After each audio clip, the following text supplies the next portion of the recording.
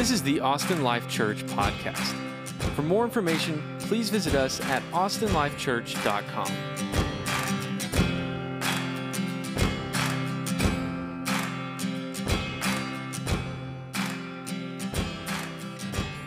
So have you ever heard the story of the knuckleheads in a rowboat?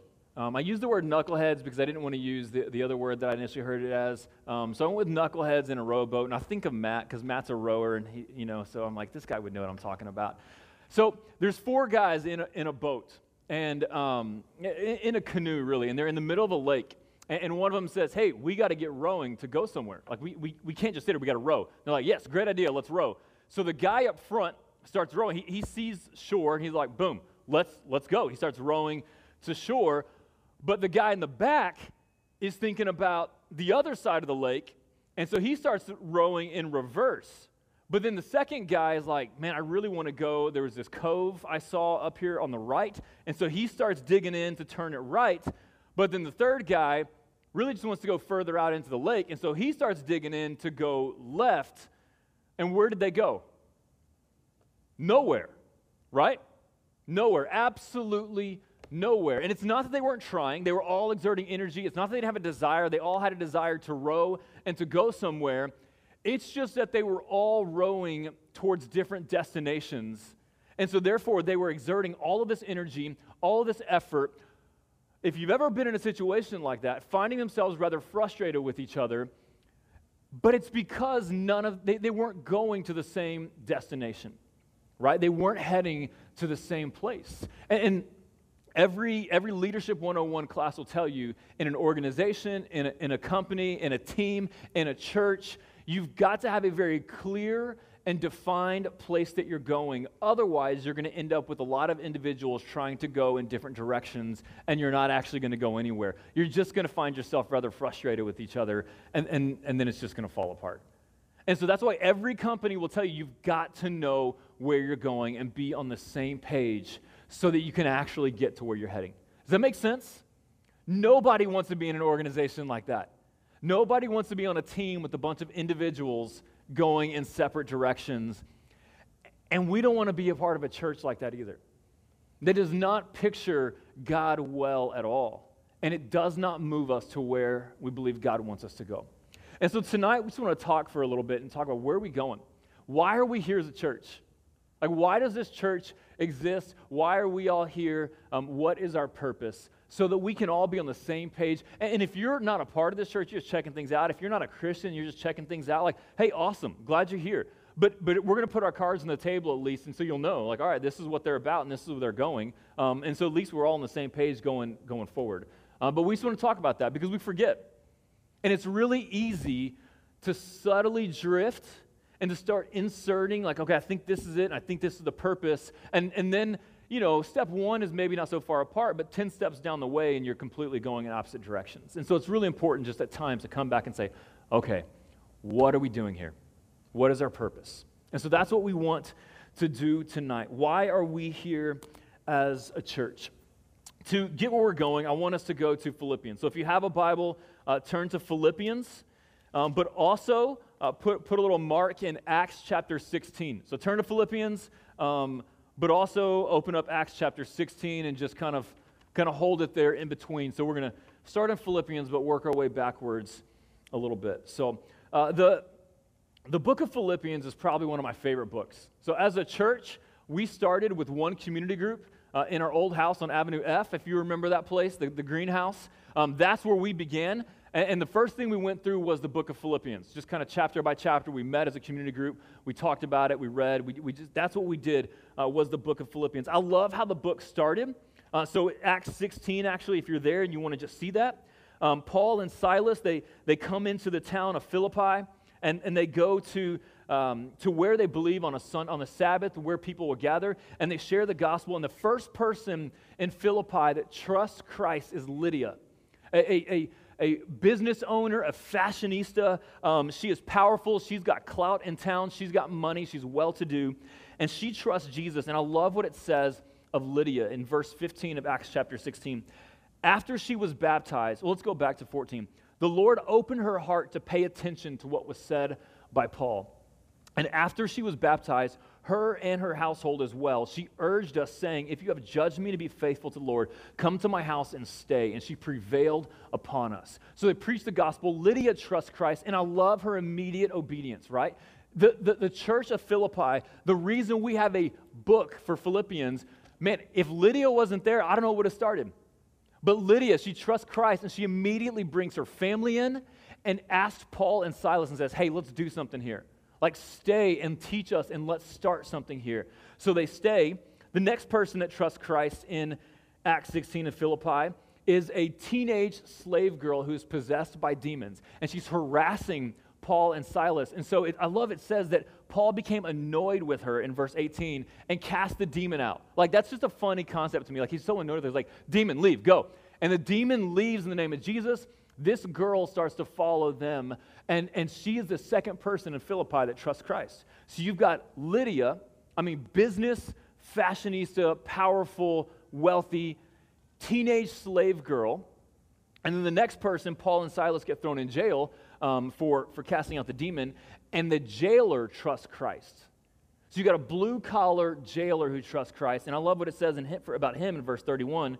It said, believe in the Lord Jesus and you will be saved, you and your household. And they spoke the word of the Lord to him and to all were in his household. And he took them the same hour of the night and washed their wounds, and he was baptized at once, he and all his family. I love just that it's not so much hey, this is only for me, but he goes and he brings his household in. He's like, hey, let's hear about Jesus. And so in Philippi, you've got Lydia, teenage slave girl, blue-collar family, and that is how the church of Philippi starts. And I love it because those are three different social classes that would never hang out with each other. Like, they're not sitting at a coffee shop hanging out together.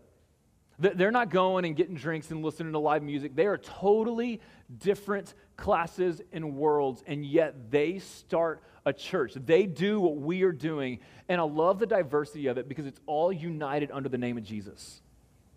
Because when we align our lives to Jesus, all of our other identities and allegiances take a back seat. It doesn't matter if I have money and you don't. It doesn't matter my skin color. It doesn't matter, what your story is or background. It doesn't matter if you were possessed with a demon 10 minutes ahead of time. What matters is that we all identify around Jesus, and that is the only way that a church will make it. A Christian church, that is if we unite around the name of Jesus and are willing to lay everything else behind us in order to accomplish his purpose and follow his way. And that's what happened in Philippi. That's how the church began, and it is centered around Jesus. Absolutely centered around Jesus. And so then Paul writes them a letter. 20 years after the church starts, he writes this letter from a prison cell. Paul, yet again in prison, for speaking about Jesus, writes this letter to his friends, and he says at the end of verse 18, he says, yes, and I will rejoice. So Paul rejoices while in prison. Like, there's a joy and a contentment found in Paul while in prison. And the reason he's able to rejoice is because he knows that the gospel is still moving forward. He knows that even in prison, regardless of his circumstances, he's able to tell the prison guards about Jesus. He's able to encourage others by his steadfastness. Paul was sold out on knowing Christ and making him known, and he knew that it didn't matter what his circumstances were. He could still do that, and that was his treasure, was to know Jesus and to make him known. Man, I thought about that today, and I wrote in my own journal, just like, what is my treasure? Like, what do I hold up ultimate? If I hold up ultimate my career, then when it falls apart, because it very well might, then everything else falls apart too. If I hold up ultimate my family, well, if my family falls apart, which it could, who knows? We could get in an accident, who knows, right? Then if that's my treasure, well, then if that falls apart, then so does my life, right? If my finances are my treasure and that falls apart, so does my life, right? But if my treasure is knowing Jesus and making him known, it doesn't matter the circumstance. I can do that in any circumstance, and that can never be taken away from me. That's why Paul says in Philippians 4 that he's learned the secret of contentment, and that is that in Christ he can do all things. I can do all things in Christ who strengthens me. The secret of contentment, whether he has a lot or none, is Jesus. And so this book is centered around Jesus. He says in Philippians chapter 3, verses 7 through 9, whatever gain I had, I counted as loss for the sake of Christ. He holds up his whole list of gains, of assets, of treasures. And he had plenty. His career was going well. He was powerful. He had a family. He probably had resources. Like, he had this list that most of us chase after, and he holds it up, and he says, when I compare that in the scale, the whole list, when I compare that in the scale to Christ, it's all a loss. Compared to knowing Christ, he says, indeed, I count everything as loss because of the surpassing worth of knowing Christ Jesus, my Lord. For his sake, I have suffered the loss of all things and count them as rubbish in order that I may gain Christ. The church of Philippi was centered around Christ, centered around Jesus. That's why Paul said in Philippians 1:21, for me to live is Christ and to die is gain. He knew that if he was alive, it was for Jesus, that life was found in Jesus, nothing else compared, nothing else measured up, nothing else could satisfy his soul except knowing and making Jesus known. So what's your purpose? What is your treasure? What is our purpose as a church? What is our treasure? Why are we here? I believe if we were to ask Paul that question, like, hey man, what was your treasure? Why did you start this church in Philippi? He would say, life is found in Jesus alone, and we wanted to know him and to make him known. Period. That's it. That's why we started this church in Philippi. Was because we found this life in Jesus, and we want to know him and to make him known to everybody. That was the purpose. But it wasn't just Paul or this church in Philippi. I love just the history of how things began, right? So if you're still in Acts 16, if you go backwards to Acts 13 a little bit, we see kind of where Paul got his beginning. Before Paul was ever the missionary church planner, writer of the Bible that we know him, he was a member of a local church in Antioch. He was a part of the teaching team at the church in Antioch. And it says in Acts 13 that Paul, along with others, were praying and worshiping, and the Holy Spirit told the church at Antioch to send Paul and Barnabas out. It says Saul in Acts 13. That was his name before God changed it to Paul. It sent them out to plant churches. So before Paul planted this church in Philippi, he was at the church in Antioch, just a member of the local church, faithfully being a part of where God had him. And what I love about this church in Antioch, perhaps one of the most influential churches in the history of Christianity. I mean, you send Paul out as a church planner. Come on. Like, that's impressive. That's pretty solid. So this church in Antioch, I love how it began. So go back to Acts 11. Acts 11, verse 19. Now those who were scattered because of the persecution that arose over Stephen, so Acts 8 is the first Christian martyr, Stephen. He's the first person killed for his faith in Jesus. The people didn't agree with him, and so they killed him for it. That happened in Acts chapter 8. That's what he's talking about. Now, those who were scattered because of the persecution that arose over Stephen traveled as far as Phoenicia and Cyprus and Antioch, speaking the word to no one except Jews. But there were some of them, men of Cyprus and Cyrene, who on coming to Antioch spoke to the Hellenists also, preaching the Lord Jesus. So their whole message is Jesus. Everything centers around Jesus. And the hand of the Lord was with them, and a great number who believed turned to the Lord. So that's how the church in Antioch begins, is that people are scattered because of this persecution, and they go and they come to the town of Antioch. Now here's what I love about this. One, they didn't leave their faith. I think so often we think that our faith is in this box, right? Like we worship God here, and this is where we speak about the name of Jesus, but then once I step out and I go somewhere else and I go to a different place, like I leave my faith back there. I don't bring it with me. What I love about these guys is they are going, they're moving, they're picking a new city, and they're just taking Jesus with them. Like they're just speaking of Jesus to the people that they meet. And I think so often for myself, and I would imagine for many of us, like we've got our very select times where we'll talk about Jesus. But then when I'm in my normal day life, like maybe at the gym or the grocery store or at the office or just, on the lake with friends, like we don't necessarily pick up the name of Jesus there. But that's what they did. It's just a normal routine that they take the name of Jesus with them everywhere they went. They don't leave their Christianity over here, and then over here, you don't really blend the two.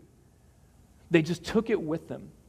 And in that, the Lord brought many to trust Christ, and a church was started, one of the most influential churches in the history of Christianity. Now, who was the pastor of Antioch? Who was the lead pastor? Who was the pastor team there? Any guesses? We don't know.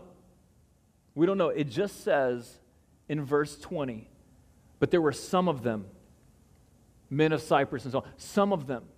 One of the most influential churches in the history of Christianity was started and led by unnamed some of thems. The church that sent Paul out as a church planting pastor was started by people that were so insignificant in the culture around them that their names weren't even listed in Acts 11. They were just everyday men and women who were faithful to take the name of Jesus with them. And when people trusted Christ, they started a church, and the power of God built one of the most influential churches in the history of Christianity. Just some of them who wanted to be faithful to what Jesus told them to do.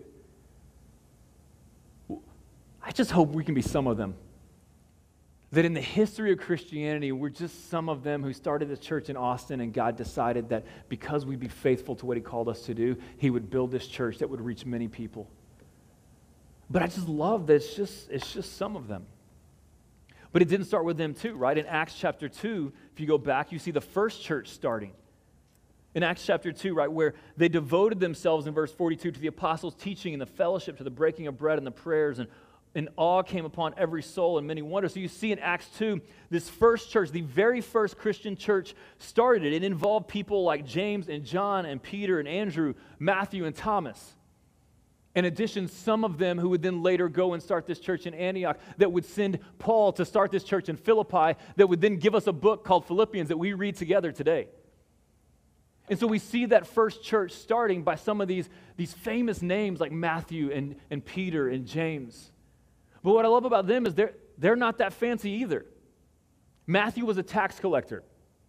He was hated by the Jews. He betrayed them and he stole from people in order to make himself rich. Thomas, the doubter, right? Jesus has risen from the dead, and Thomas is looking at him. He's like, I don't know. You got Peter, and you got James and John and Andrew. They were fishermen. What that meant that they were fishermen is that they failed out of school, and so they went back home to take up the trade of their father. So you've got all these people who according to their pedigree, not that great. Like, not probably the people you're like, give me that one over there. Like, they're going to run my organization. So what was so significant about these people? What was so significant? And here's what I think is the key. For Peter and James and John and Andrew and Paul and Lydia and the jailer and his family, and I pray for us, is Luke chapter 5. When they brought their boats to land, they left everything and followed him. They left everything and followed him. That they saw this value in Jesus, that they were willing to leave everything behind and give their lives to him. To devote their lives to him.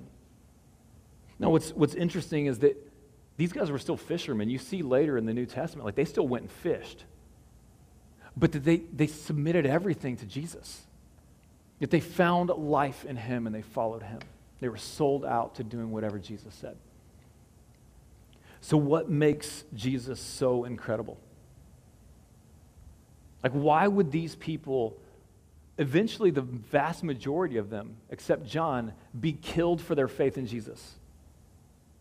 Why would they endure such persecution and hardship? Why would they go through all of this for Jesus? And it's because we find life in Jesus. The answer to what we are all looking for today, to what they were looking for, is found in Jesus.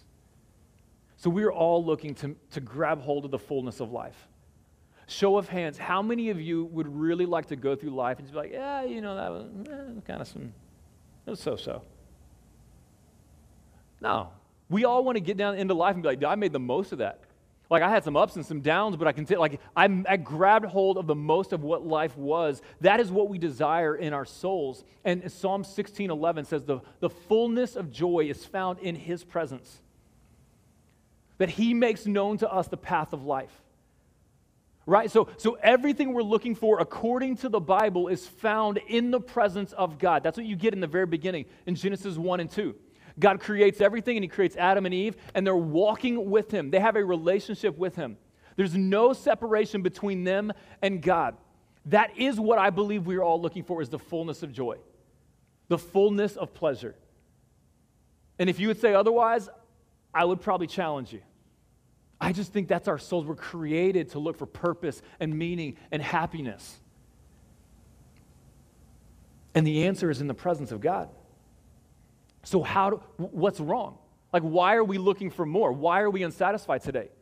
Would any of you, we all want the fullness of life. We all want the abundance of joy. Would anybody say they fully arrived there? Because if you have, then I've got a lot to learn from you. No, we're all dissatisfied. Guarantee you, we all walked in here with some level of disappointments, some level of frustration, some level of discouragements, because we haven't arrived there. We haven't fully grabbed hold of the fullness of joy, the presence of God. Something is off. Something is broken. We see that in Genesis 3. When Adam and Eve, they take their eyes off of God. And this is where sin always comes from. We take our eyes off of God and we start looking at the things around us and we think, I know God said this, but I really want to go after that. This seems to make sense to me. I'm going to trust my own gut. I'm going to go after my own way. And when we do that, the Bible calls that sin, and it breaks our relationship. Gosh, this fly is like, it breaks that relationship with God. I'm sorry, it was just right in my face. I didn't know what to do with it. Seriously. So how do we, it totally threw me off. Dang fly. Mike, can you get this fly? Can you help me here? Dang. Let's refocus.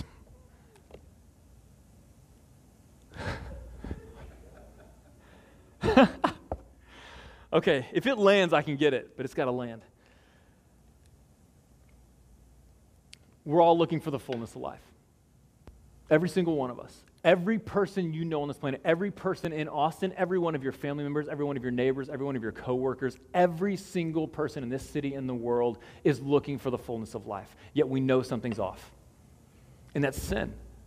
That's that we have walked away from the fullness of life, God himself. Jesus is our answer, who came to fix what we broke. Jesus came to restore us back into a relationship with God. In John 10:10, he says, the thief comes to steal, kill, and destroy. There is an enemy right now that wants to destroy your life and wants to forever keep you from the presence of God. Jesus said, I came that you would have life and have it abundantly. His purpose, the reason Jesus came, was to bring you back into the abundant life that God desires for you. That is the reason Jesus came, and that is why they devoted their lives to him.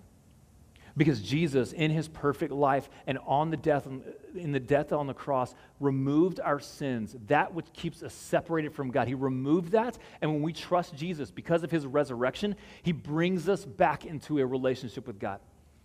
He brings us back into a relationship of abundant life. And it's not perfect because we still live in a broken world and broken bodies with sinful natures. But one day it's going to be, and today we get to live in an ever-increasing abundance with him. He's not holding out on us.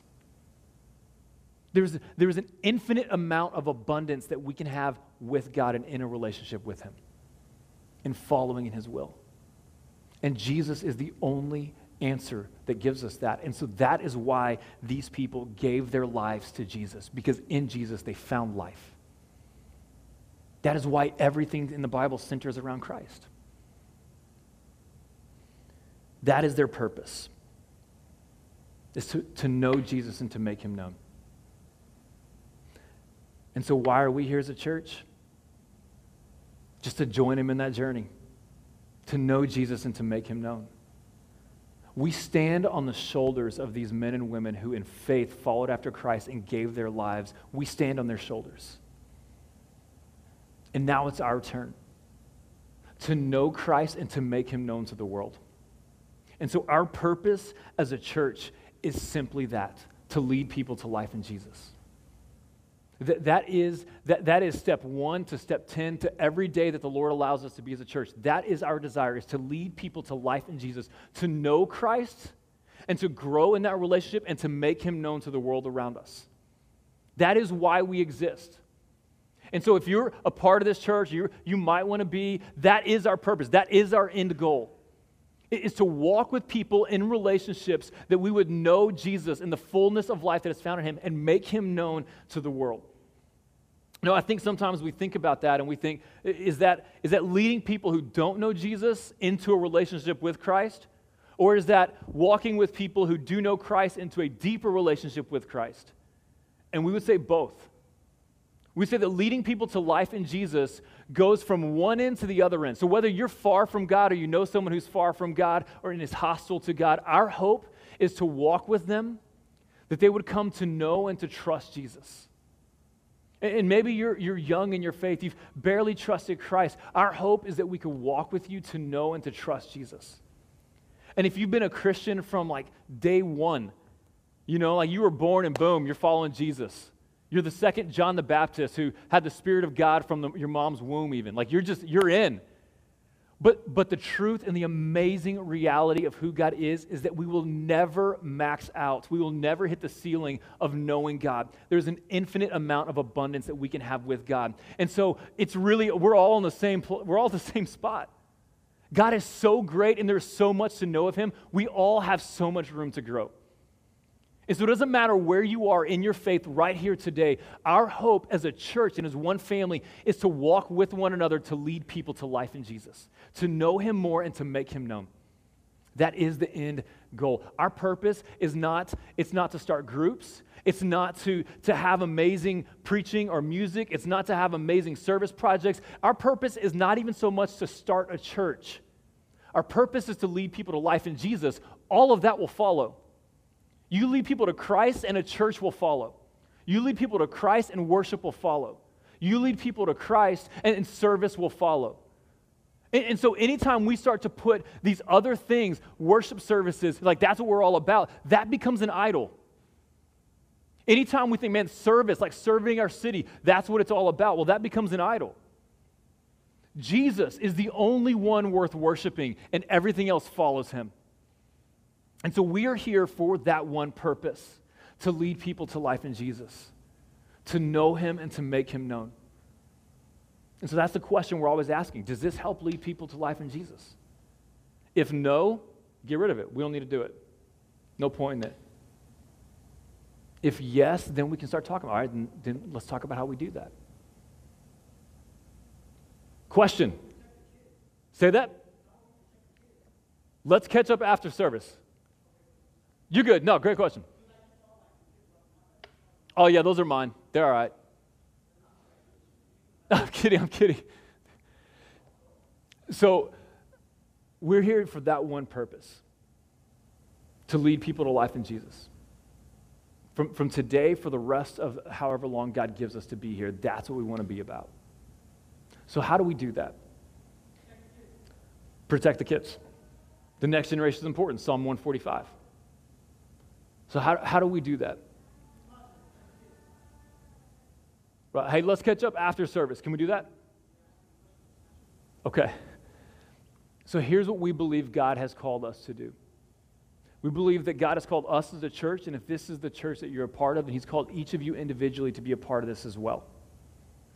And it's 5 things: to abide, to invite, to share, to build, and to send. The first thing we have to do is abide in Christ. John 15, 4 and 5 says, apart from him, we can do nothing.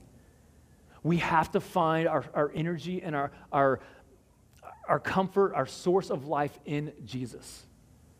And so just because we trust Christ doesn't mean we don't continue to grow in Christ. It's like a branch on a tree. You've got to be connected to the tree in order to have the strength to continue to grow and to thrive and to flourish. So we have to abide in Christ. And so as a church, we want to center around the word and around prayer and connecting our lives to Jesus. But as an individual, we've got to ask the question, am I abiding in Christ? Do you spend time reading in the Bible and praying? Well, our ceiling is really low if we're not abiding in Christ. Apart from him, we can do nothing. And so we've got to abide in Christ. That's step 1. The next thing we have to do is we've got to invite people into our lives. We've got to invite new people into our lives. Right? We see that with Jesus in Luke 5. He calls Levi, and then Levi throws a party with all of his tax collector friends, and then so Jesus goes to the party to build new relationships. So we've got to be inviting people into our lives. As a church, we want to have an open seat culture. Anyone and everyone is welcome to come and have a seat. And we want to point people to Jesus in that. We want to create opportunities, and we want to throw parties. We want to have times where we can invite neighbors in. But then we've got to ask the question individually, am I inviting people into my life? Am I getting out of my comfort zone to meet my neighbors and coworkers and people that I work out at the gym with? And am I inviting people into my life? And then we've got to share the gospel with our lives and with our words. We've got to demonstrate the good news of Jesus, and we've got to open our mouth and tell people how they can trust Christ. And so we will always preach the gospel in every sermon we have here, because that's the only way to know Jesus is through the gospel. And so we've got to share it. So I have to ask the question, am I sharing the gospel with people? I think a lot of times we'll have people in our lives, but then we'll never just speak up and say, hey, can I tell you about Jesus? And Romans 10 says, how will people hear unless someone tells them? And so we've got to share the gospel. And then Ephesians says we've got to build one another up in faith. That you and I are responsible for one another. And that we build one another up to know Christ and to walk in obedience to Him. And so that's what community groups are for, and discipleship groups, and that's what this is for, is to build one another up. Are you building others up? Are you actively participating in worship and in community group and discipleship group? Because we have a responsibility to build one another up. And then we've got to send each other out to love and good works. That's what Hebrews 10 says. We've got to stir one another up to walk in obedience. We've got to challenge one another to take the next step of obedience. Are you in a relationship with people where you're challenging them to grow in their faith and to take that next step of obedience?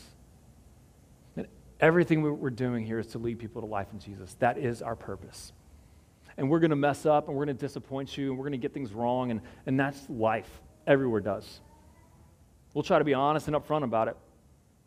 But that is what we want to do, is for you to know Christ and to make Him known. And we all play a part in that. We abide in Christ. We invite people in. We share the gospel. We build others up, and we send each other out to go and to serve in love and good works. And so if this is your church, that's what we're doing. And if it's not, that's the invitation. Come and know Jesus and make Him known with us. And so I hope that whether it's this church or somewhere else, that God gives you a church home that you can be a part of and that you can invest in and not be a passive consumer, but be an active contributor to the kingdom of God, expanding to all people in all places.